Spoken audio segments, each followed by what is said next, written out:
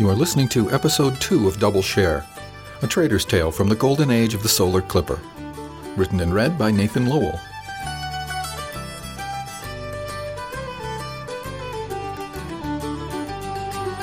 Chapter 3. Newmar System, 2358, May 30th. 8 days out of Newmar, I ran out of things to read. It wasn't really the case that I ran out of things to read. More precisely, I ran out of things I wanted to read. Growing up with an ancient lit professor, there were always things to read. Mom had a habit of discussing my reading with me over dinner. I'd acquired the habit early. My tablet was full of books, and the ship's library was available to me. It was extensive. The problem was, really, that I was unused to inactivity. Since Neris, I had never had more than a few moments free. From the planet to the Loas to the Academy, I'd had things to do. There were people to do them with.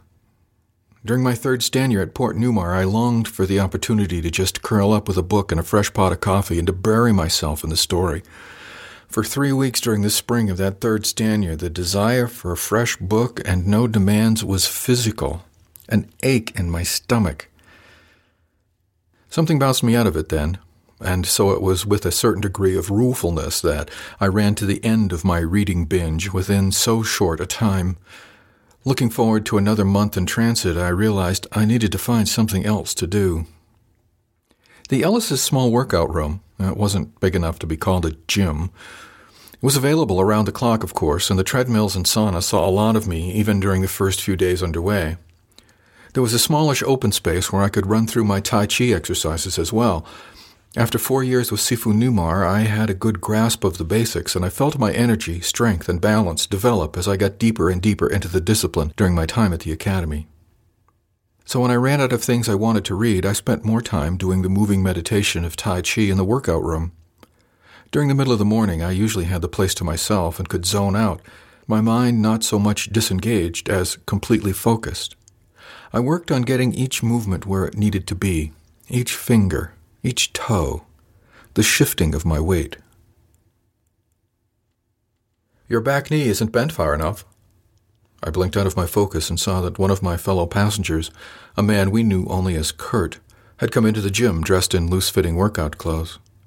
He didn't smile, but then he never smiled.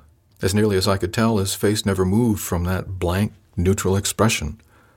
His eyes were always focused on whatever he was looking at, but he always seemed to have a kind of expression like he was listening to something I couldn't hear. He traveled with a small man who appeared to be his employer. "I said, your back knee isn't bent far enough. It needs just a touch more to free that flow a bit," he said. His voice a smooth tenor that seemed almost too light for the bull-like frame. I looked down and realized he was right. I was getting a bit sloppy, and settled my weight a bit backwards to flex the knee a little more. "Thanks," I told him with a smile. "That feels better." "May I join you?" he asked evenly. I shrugged and adjusted my position on the floor to make room for him. He stepped into my routine without hesitation and followed along one step behind and one step to the left as I completed the Wu long form. From the corner of my eye, I could see his large body work smoothly and wave hands as clouds. But I had a bit of advantage in snake creeps down. His larger frame bent, dipped, and lifted into golden cock almost effortlessly, but since I was shorter I could get lower, although not by much. His movements were smooth, controlled, and carried the graceful power I recognized in Sifu Newmar. But this was obviously not his main discipline. After a few ticks, I put him out of my mind and moved directly into a Yang-style short form before starting the Wu long once more. At the end of the Wu, I stopped and let the Qi settle, intending to head for a sauna and a shower. "Do you push hands?" Kurt asked. "Oh, I have, but I'm not very good," I told him with a rueful smile. "The Academy training master said I have all the fighting instincts of good lawn furniture." Kurt didn't smile exactly, but I caught a twinkle in his eyes. "You studied with Sifu Newmar at the Academy, then?" he asked softly. I just nodded in agreement. He took the beginning pose for push hands and waited for me to step in. I did so, and we worked slowly through several cycles of the drill, inside, outside, up, across, swap. We moved faster until I pushed and he wasn't there. Instead, he rocked me back on my heels with a touch on the shoulder. He did smile then. and proceeded to show me a few things. After 2 solid stands, the sweat was rolling down my legs under my pants, and I had the firm, burning glow from a good workout. When we broke, Kurt bowed, and I returned it, bowing much lower to him than he did to me. "Thank you for the workout," he said. "This is the time of day that Harvey does most of his work, so I'm free, if you'd care to meet me tomorrow." It was less a question than a statement.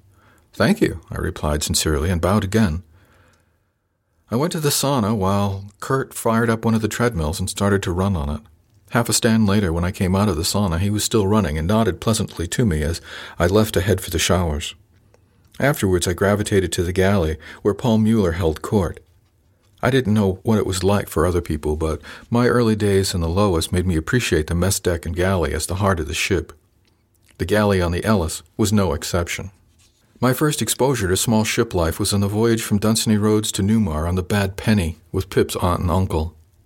The Penny was a family ship with an eat-in galley where we'd spent many an evening gathered around the table as we sailed through the deep dark. The Ellis had a dining room for the passengers and crew.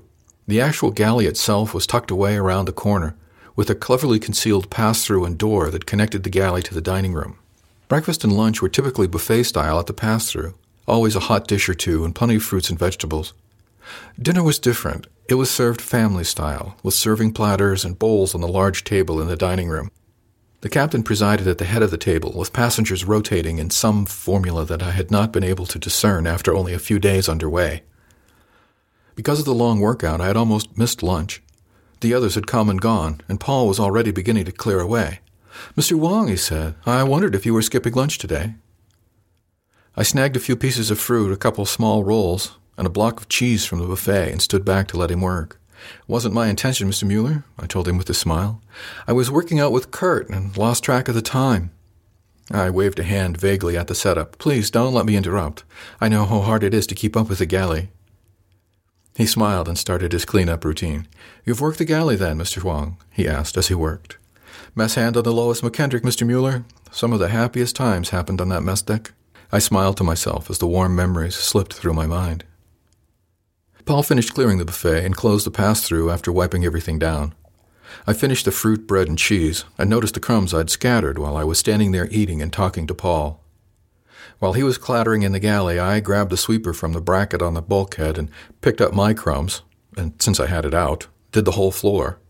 In a few ticks, Paul came into the dining room through the connecting door and caught me with the sweeper in my hand. "You didn't have to do that, Mr. Schwang," he said, with a concerned look on his face. I just grinned at him. "It was my pleasure, and please, my name is Ishmael. You can call me that. We're going to be cooped up here for a while yet. We may as well get comfy." His wrinkled face folded into a lopsided smile, and his eyes danced at me as he held out a roughened to Paul. "Paul, then, Ishmael, and tell me about working in the galley while I finish cleaning up, if you don't mind." So I stood in the doorway, regaling Paul with stories of the mess deck on the Lois, as he proceeded to clear and clean everything in the 3-by-5-meter galley. The galley itself was a marvel of compact installation. The cooktop was 4-burner design, but instead of the normal 2-by-2, the 4 were lined up in a narrow counter. The ovens, and there were 3 of them, were recessed into the bulkhead. Instead of the big steam kettles we'd had on the Lois, the Ellis had an honest-to-God's pot rack, and I couldn't help but admire the big chillers, larders, and carefully laid-out cabinets and counters. It was perfectly set up for a one-person operation. In just a few ticks, Paul finished up his after-lunch routine and shooed me out of the galley. "It's time for my nap, Ishmael," he told me with a smile. "Baked chicken for dinner," he said, as he secured the pass-through door, and I could hear him clicking off the lights as he exited through the main entry on the other side of the galley. My brief foray had satisfied something I wasn't sure I could name.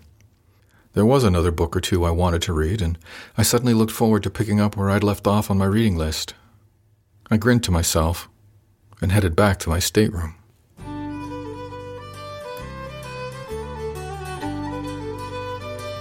Chapter 4. Diurnia System, 2358, July 1st. After my early adjustment period, the days had settled into a comfortable pattern. Mornings were taken up with my workouts with Kurt. He helped me focus my discipline from a kind of theoretical exhibition to a more practical mode of self-defense. He was fond of saying, "The most effective defense is avoiding the fight." In spite of that, he had a lot of good tips on how to cope with the situation when avoidance wasn't possible.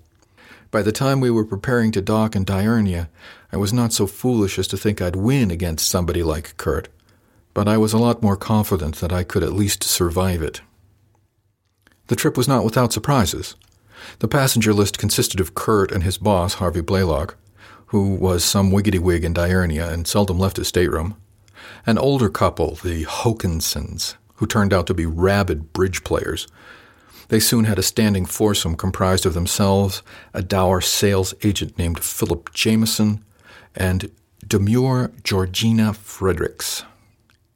Whenever they played, Georgina's husband William was always present and behaved like a sulky boy being forced to play by himself while the adults were occupied.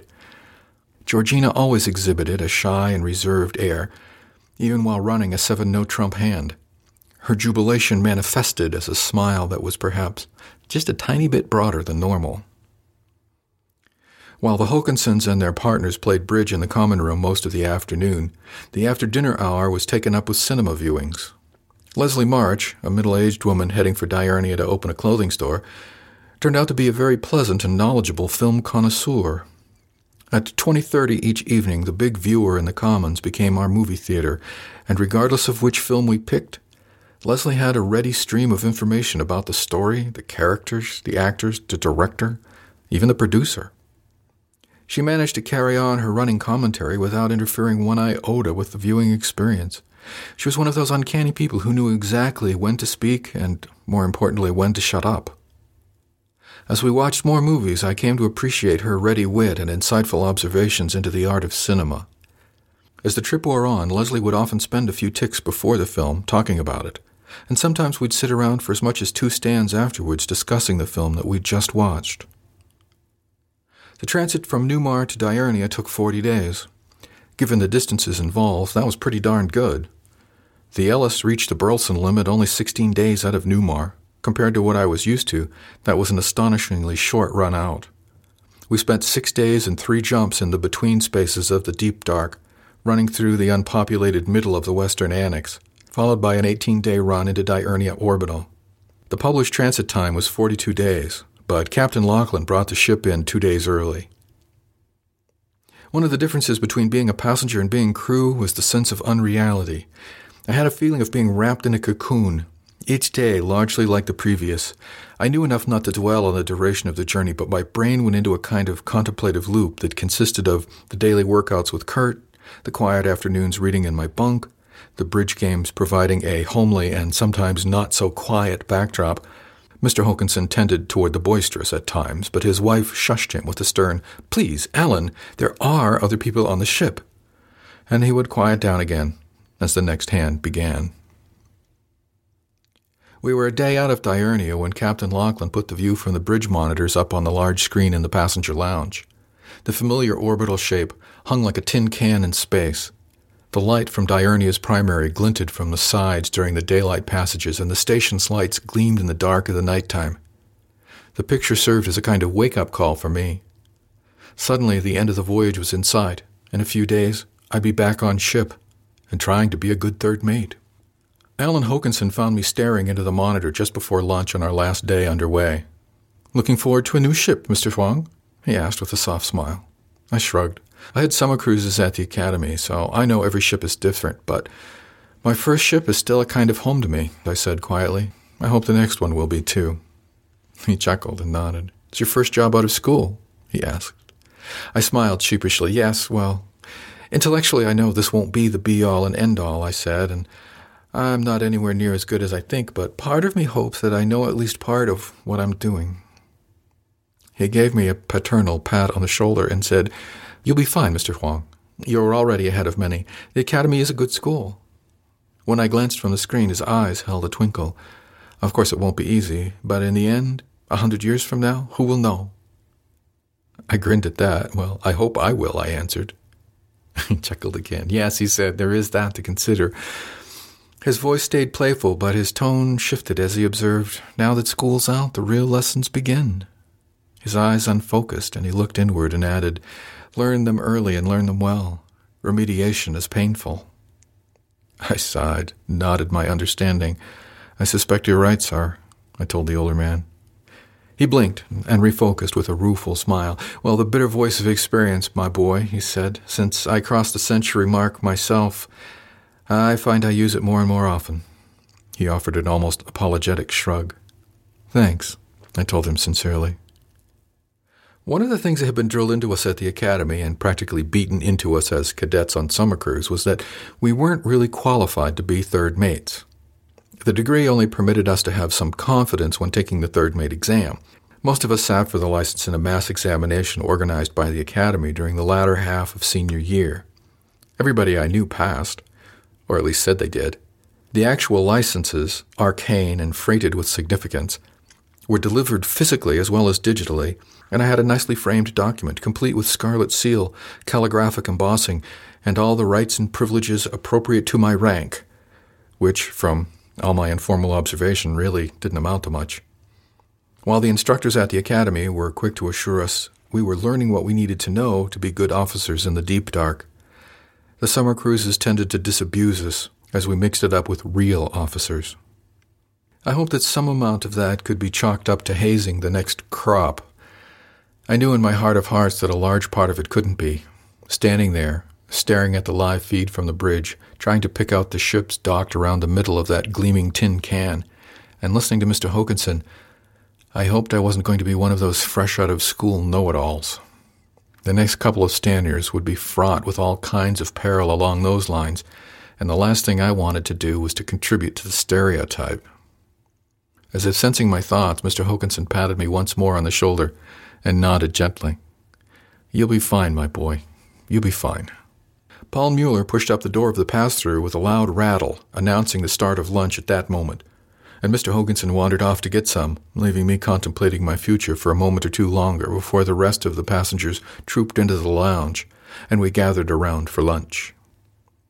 That evening's movie was an older one, from around 2290, according to Leslie. The camera work was excellent, and the plot revolved around a middle-aged woman rebuilding her life after the tragic death of her husband and children. The lead actress was not the typical media darling sylph, but instead a meaty woman, made up to look even older than she was. The story built around a younger man that she'd met on holiday. It was somewhat predictable but poignantly done, and again, according to Leslie March, shot largely on location in Frangipani, one of the heavily islanded resort planets in the Chiba Quadrant. As the movie ground its way to the telegraphed conclusion, where the woman finally realized that life is fragile, bittersweet, and worth living by having a lot of stylized encounters with the younger man in a variety of settings, each more lovely than the last, just before being killed herself when a freak ocean storm barrels into their secluded hideaway and blows the small bungalow in on her, Leslie March became less and less talkative. Her commentary became less pointed until in the end she was left staring at the closing credits and nursing a gin and tonic while the rest of the passengers called it a night. She was one of the last to rise. Ishmael, she called as I was about to leave the lounge. I stepped out of the passage to allow the Hokansons to go by me. Mrs. Hokanson smiled at me in what I imagined to be a very grandmotherly fashion as they ducked down the passage and murmured, "See you in the morning, Mr. Huang." Leslie had drained her glass and slipped it into the rack for Paul to get in the morning. "What did you think of the film?" she asked, not quite looking in my direction. "Predictable, but pretty," I said. "In what way predictable?" she asked, looking up at me with soft blue eyes. She really was very attractive in ways that hadn't been obvious when I first met her. Well, even now, women who try to control their own lives, their own destinies, even after all humans have been and done, those women must die. She was killed by a storm, a wind of fate, because she dared to look for happiness in the arms of her young lover. I shook my head. My mother, the ancient lit professor. She would have had a lot to say about this, I'm sure, but it sure seems like an enduring theme. Women aren't allowed to be happy unless their happiness comes from the largesse of a man. As I was speaking, Leslie cocked her head slightly to one side. "That's a pretty mature view for a guy who's fresh out of the academy," she noted, without making it sound like a left-handed compliment. "Yeah, well," I started. "I learned a lot from my mother. The old stories are full of this stuff. I cut my teeth on it." She was silent for a tick or two, looking at my face and trying to read something. "You think it's still the case that society believes that men should control their women?" she asked finally. I shrugged. I don't know. My first ship was run by a woman. It was named for her great-grandmother. I nodded my head down the passageway. But we have 2 examples right here of women who are controlled largely by the men in their lives. She smiled and asked, "You're including Mrs. Hokinson?" I grinned. Well, that's a good point. She probably lets him think he's in charge. Leslie chuckled and seemed to make up her mind. Crossing the lounge, she took my hand in hers and started down the passageway toward the passenger staterooms. "How do you feel about women who take charge? Do you believe they need to be punished, to be put in their places?" She looked up into my face as she asked. I smiled, feeling the temperature rising in the ship as we sauntered down the hall. "That depends," I said. "Do you feel like being punished?" It was her turn for a rueful smile. "No," she said simply, and led me into her small stateroom, closing the door behind us.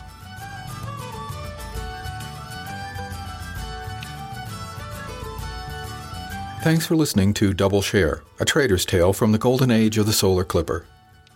Music is a medley of jigs, Eavesdroppers, Both Meat and Drink, and Off We Go by Great Big Sea from their self-titled debut album. Find this and other songs by Great Big Sea at music.podshow.com. This has been a presentation from Durandus, offered under a Creative Commons Attribution Non-Commercial No Derivatives 3.0 license. For website and more information on the Golden Age, visit www.solarclipper.com.